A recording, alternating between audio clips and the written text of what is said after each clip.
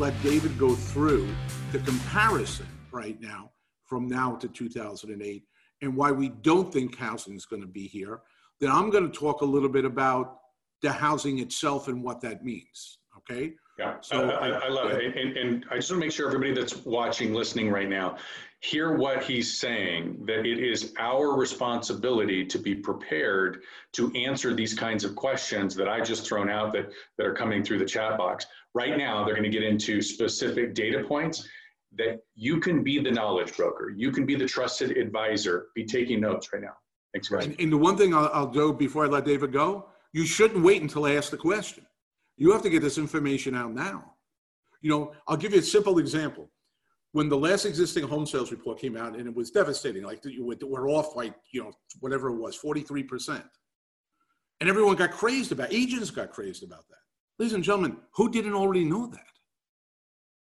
94% of the country was in under a shelter-in-place order. We all knew that sales were not going to be what they were last year. That was not news. But somehow that knowledge created a hysteria. We have to get them out there, and we have to be, like I said before, tell them the truth and trust their intelligence. We're going to have some crazy headlines coming up over the next, 45, 50 days. But if we stay ahead of those headlines instead of behind those headlines, then it's not like, oh, wait a second, that's shocking. It's like, oh no, my realtor, thank God I have my realtor, they kind of explained to me what was going to happen. That's, and I appreciate, Peter, that you said it's our professional responsibility. I'll say it's our moral obligation. Again, I said that, to get that information out. Now, Dave is going to give you some great stuff that you can share on social media, on anything that you're doing, if you're doing Zoom calls, and we'll talk about that a little bit later. Some of the things you can do to control the narrative. Not control it in like a Pollyanna way, but let's just get the truth out there, because we know, I grew up in New York City, and there was a guy named Jimmy Breslin who was a reporter there. And he's a rough and tumble guy, like a Columbo guy, rough thing, but he's a great, great reporter.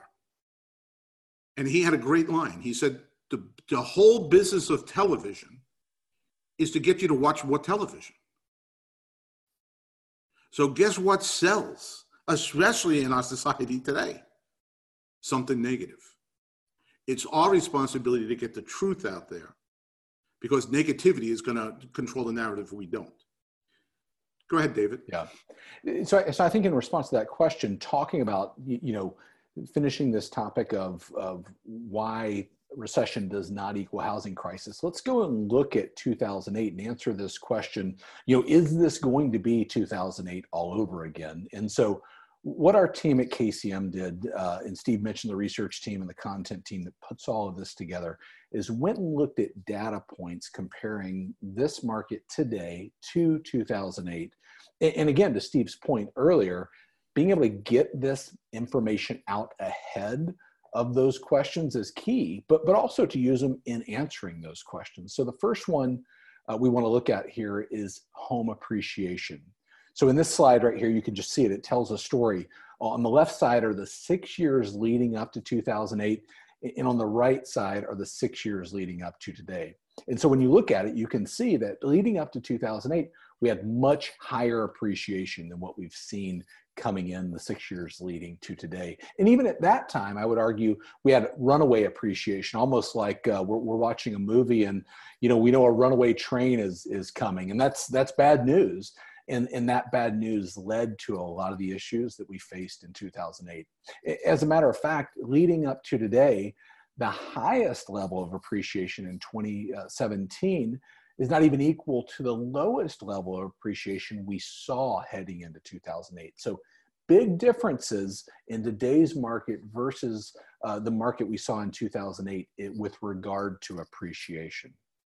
The second piece of information we want to look at here is mortgage credit availability, meaning how easy is it to obtain financing?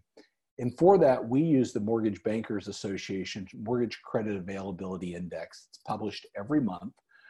And the simple way to understand this is the higher the index, the easier it is to get a loan.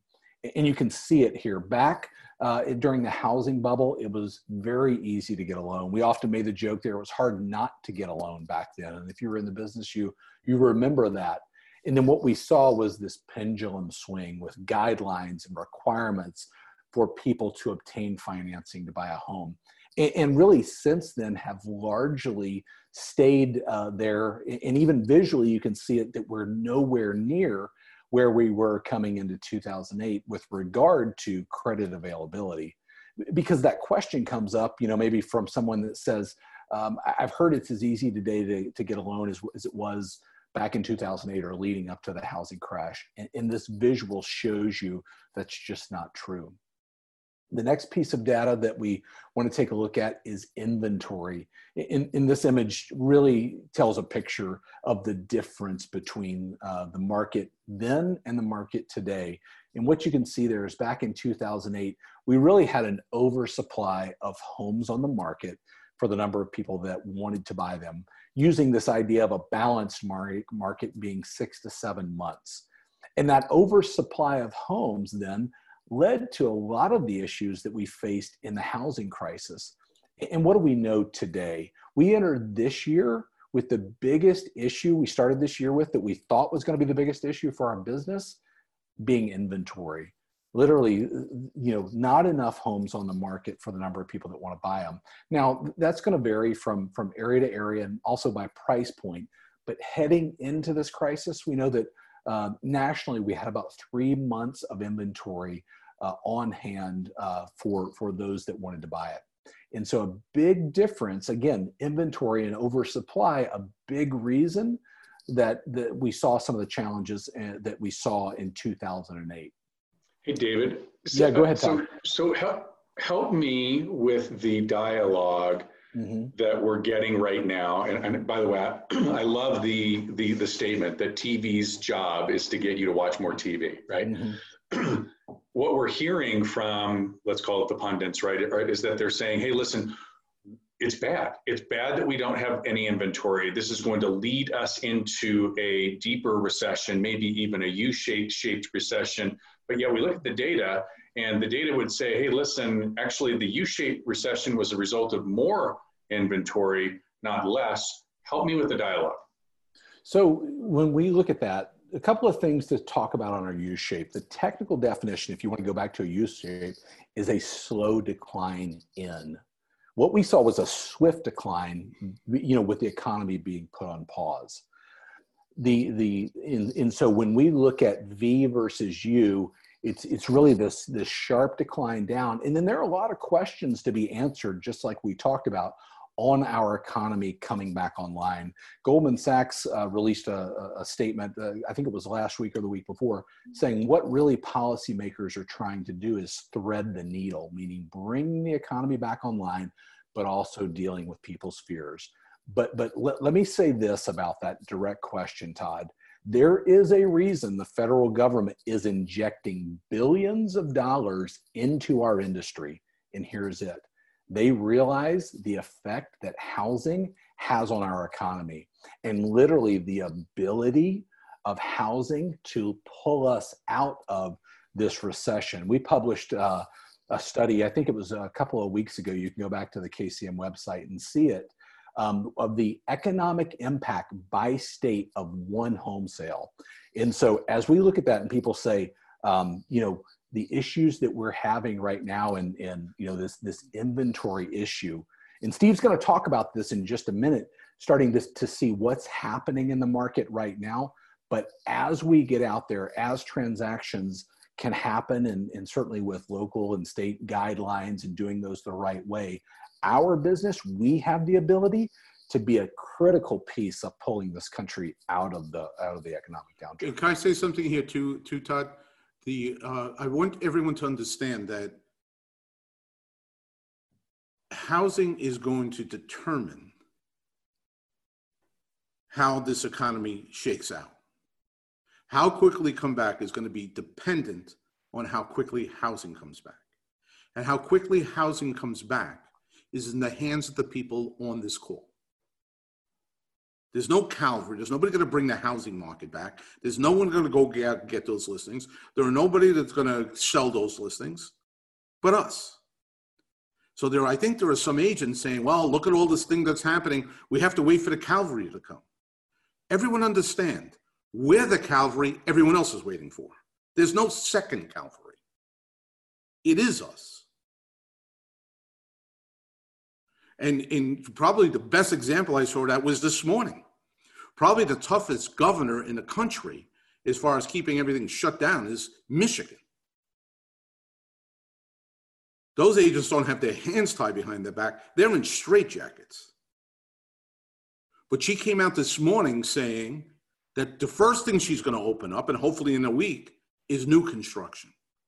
Because what David just said is true. The quickest way to get the economy going, and she understands that, is let's start building houses. And guess who has to buy those houses? People who currently live in houses. And guess what has to happen to the houses they currently live in?